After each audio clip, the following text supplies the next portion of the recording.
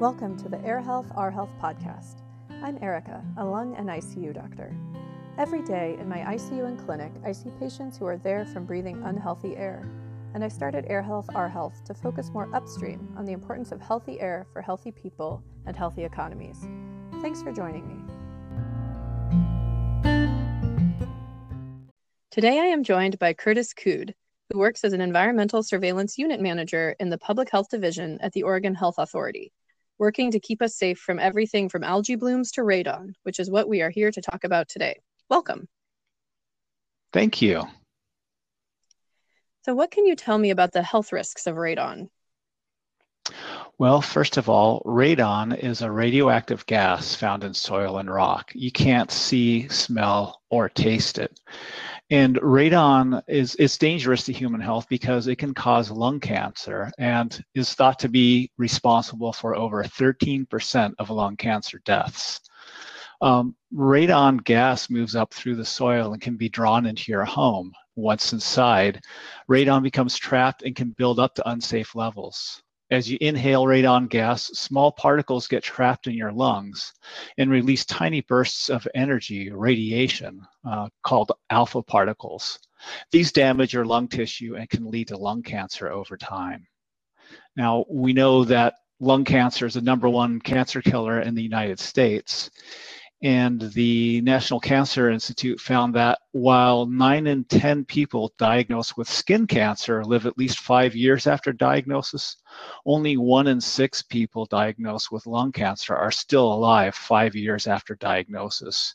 And one reason that lung cancer is so deadly is that it is hard to find in its early stages. The symptoms usually do not appear until the cancer has spread to other parts of the body. Absolutely. I'm sadly familiar. I think you mentioned the link with the radon and lung cancer. Is there a synergy if people also smoke, which is what we're more familiar with as a lung cancer risk? Oh yes, thanks for asking. Right, only smoking causes more lung cancer deaths than radon.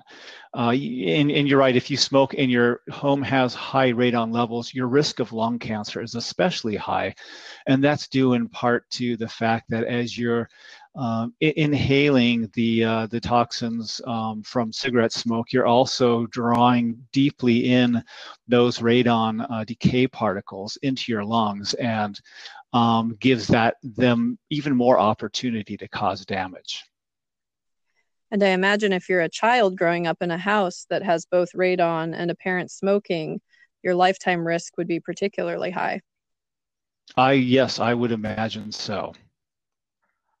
How does the Oregon Health Authority work to keep the public safe from radon?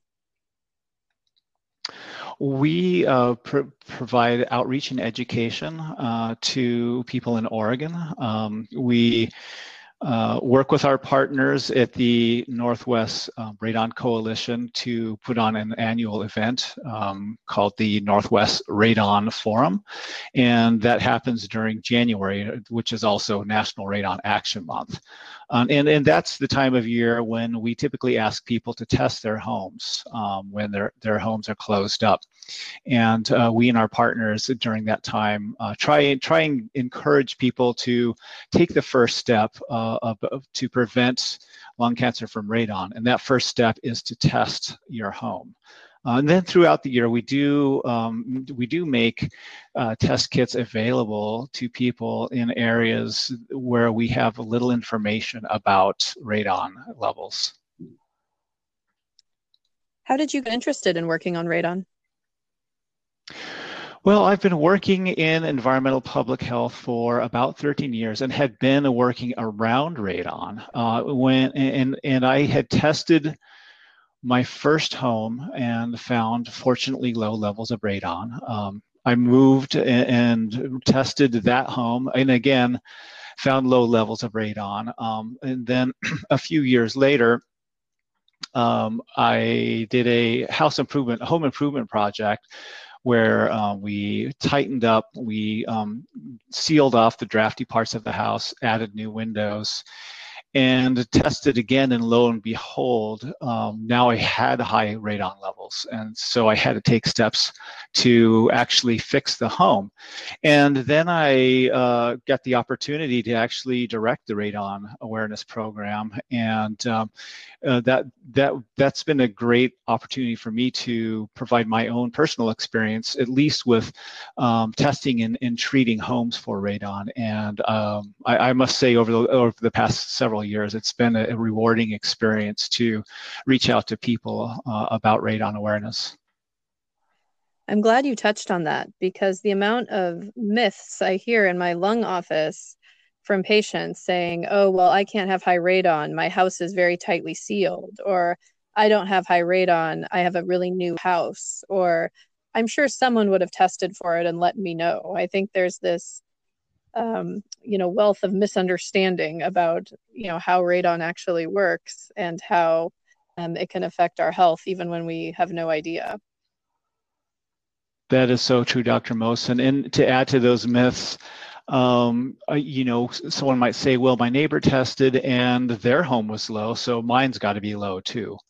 And, I've got to say, one of the, people want to know about radon in their own communities. And we do make information available about radon levels at the zip code level. And that's a good way to raise awareness, but regardless of how high or low the average radon is in your community, you never really know what the level is in your home until you test. And the reason I say that is because the radon level in your home depends on what's directly under the ground, under your home. There could be a big chunk of rock that happens to be emitting this radon. It depends on the type of soil below your home. It depends on the type of foundation that you have, and also depends on how many cracks or penetrations you have into the foundation. And there are many other factors that just come down to that specific place. So regardless about what you have heard about your community or what someone said they had tested in your home prior, you really don't know until you test. And that's even true when you do test and fix your home for radon, that you do periodically want to retest your home, so you make sure that you understand how your home is responding to that treatment. A lot of people tell me that because they live in an apartment building, they don't have to worry about radon. Is there a certain height of floor where you no longer have to worry?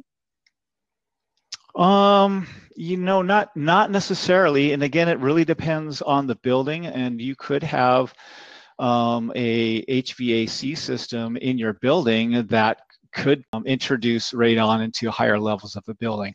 Now, when we talk about testing schools or multi-user dwellings, apartment buildings, condominiums, we really focus on those living spaces that are in contact with the ground. So, you could live on the side of a hill, and you might have the third floor could be in contact with the ground in some places. So, that's one thing to consider. We also recommend that higher levels, 10% of the rooms in the floors that are above contact with the ground are also tested, just so that we can be sure that there isn't sort of an odd situation that could lead to high radon levels in the upper floors of a building.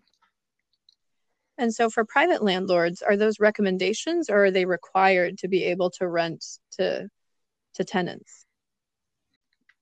In Oregon, there are no requirements related to testing homes or apartments. But I will say that the U.S. Department of Housing and Urban Development, they do have policy guidelines of which I'm not a great expert, and we'd have to answer that question at another time. Okay. In Oregon, are schools and public buildings generally tested for radon? Well, there is a requirement in Oregon to test schools for radon, and there is also, I'll come back to that in just a moment. There's also a requirement to install radon resistance new construction in new residential and public buildings in 7 counties throughout Oregon. With that installation of radon resistance, it's a passive resistance. There's no requirement at this time to test following that installation of that radon resistance. Now with the schools, they are required, all schools and school districts are required to complete testing of their buildings by the end of this year, and to make that data, that information available to their staff and their communities. And then they are required to test every 10 years afterwards. Are they required to mitigate it if the levels are unsafe? There is no requirement for them to mitigate if the levels are unsafe. However, that is our recommendation. Well, what do you mean by radon resistance? How does someone make a building radon resistant? Most of the times, and I'm not, this is an area that's a bit outside of my expertise. However, that would be putting in, sometimes it's putting in a layer of poly and maybe some piping, and basically installing most of a mitigation system except for the radon pump itself, just so that it's ready for installation, a fan installation later on if testing shows that the levels are high. Now, I'll just go back to that and saying that because there is no testing that's required after that installation, people might have a false sense of security that because they have this passive system that they're protected from radon. And again, it comes down to you don't really know about radon levels in your home until you test. Absolutely. We bought a new home that came with a passive system. And then when we tested, we had one borderline level and one level that was high. So we had to have someone come install the fan. And it took a lot of learning and technical, challenges, I have to say, even as someone who's a lung doctor, it was not completely intuitive, which is partly what made me interested in this as well. So how does radon mitigation work? Well, I can speak, as I mentioned before, from my personal experience. Typically, the way radon is removed from a home is through subsurface or sub-slab depressurization. And what that really means is a mitigation professional will come in and they will basically make a hole in the bottom of your basement or in your crawl space, and hopefully as close to the center of the house as they can get. They'll sink a plastic pipe, a poly pipe, down below your foundation, and with some that pipe will have some perforations. They'll route that pipe through your house, and then typically it'll go either up the side of your house or up through your house. In my case, it went up along a wall and out through the attic. And in that system, they will install a fan that continuously runs. Now, what that fan is doing is it's drawing vapor from below your home. And that vapor, which would include radon or other gases potentially, could be drawn up through your house. And instead of it permeating through your floor, now it'll be going through this pipe and out the pipe at the top of your house. One of the things that's interesting to think about is, all that sounds like it's fairly expensive. And so I've definitely had patients tell me that they might have even taken the steps to test their home but now they're facing, hundreds of dollars to consider putting this pipe in. Are there programs that the state has to help people offset those costs? No, there are not. That's a really great point. It would be very helpful if there was funding available to help with residents in Oregon with that cost. Now, I will say that you're right. First of all, the testing itself, that can be done. As I mentioned before, people can come to our website, and if they live in a qualifying zip code, then they can get a test kit from us for free. We also know that the Oregon chapter of the American Lung Association provides tests for around $15 from their website. You can also pick test kits up yourself from a hardware store or from online. If you need a really quick result, if you're trying to sell your home, you can contact a certified radon testing professional, and that'll cost $150, $200 or so to turn around some results in a couple of days. Now, the mitigation itself, again, we recommend that people work with certified radon mitigation professionals, and I can say the cost for that is in the neighborhood of $2,000 plus or minus a few hundred. So that's in the ballpark of other home repairs. But all that said, you're absolutely right that for some people that is a huge barrier, and it would be great if either directly through the state or through health organizations that we could write a prescription, if you will, for radon systems. But I'm not aware of anything that's available at this point in time. Well, one thing I'm focusing a lot on with Air Health, Our Health, is the cost of breathing unhealthy air, which I think we all forget about. But the cost of each additional lung cancer case is astronomical if we think of that falling on our, Medicare or Medicaid population, or even on our, joint private insurance pool where everyone pays for the care.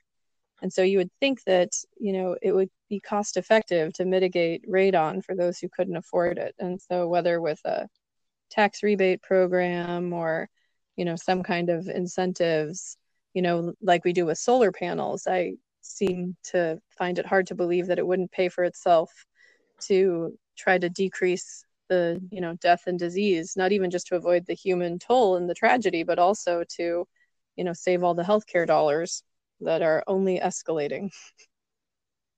Absolutely. And yes, when you compare just the dollars and cents, the cost of installing, testing, and treating for radon versus testing and treating for lung cancer, it's it seems like it would be an easy decision to make.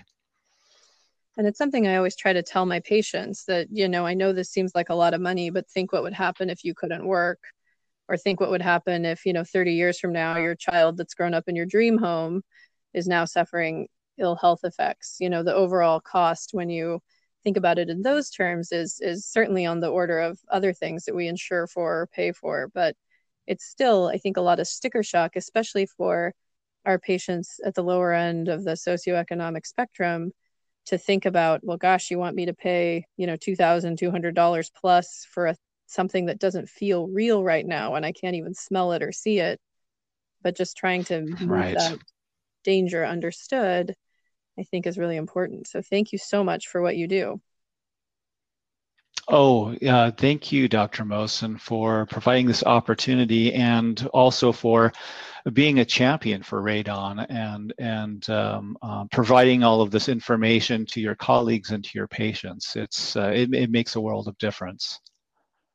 Anything else you want to share about radon or anything else in public health, I guess? Well, thank you. I'll just come back to my main message about radon is that You don't know what the levels of radon in your home and what your risk to lung cancer from radon is until you test. Absolutely. Testing is the first step. Yes, and testing is the first step, and we, the Oregon Radon Awareness Program, is here to help you understand the steps that you need to take and to help answer the questions that you might have about radon. Well, thank you very much for your time. We'll be sure to include links to those resources in the show notes for this page and on the blog post. And thank you for what you do. Thank you, Dr. Mosen. We're coming to the end of the podcast. For more information about the importance of healthy air, please visit airhealthourhealth.org and follow on Instagram and Facebook. Remember, if you do nothing else, don't light things on fire and breathe them into your lungs. This applies to tobacco, diesel fuel, forests, and more.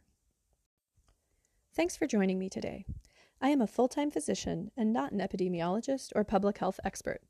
This podcast is for your education and entertainment, but should not be interpreted as individual medical advice. Please consult with your own healthcare team to determine what is right for your health. Thank you and stay safe.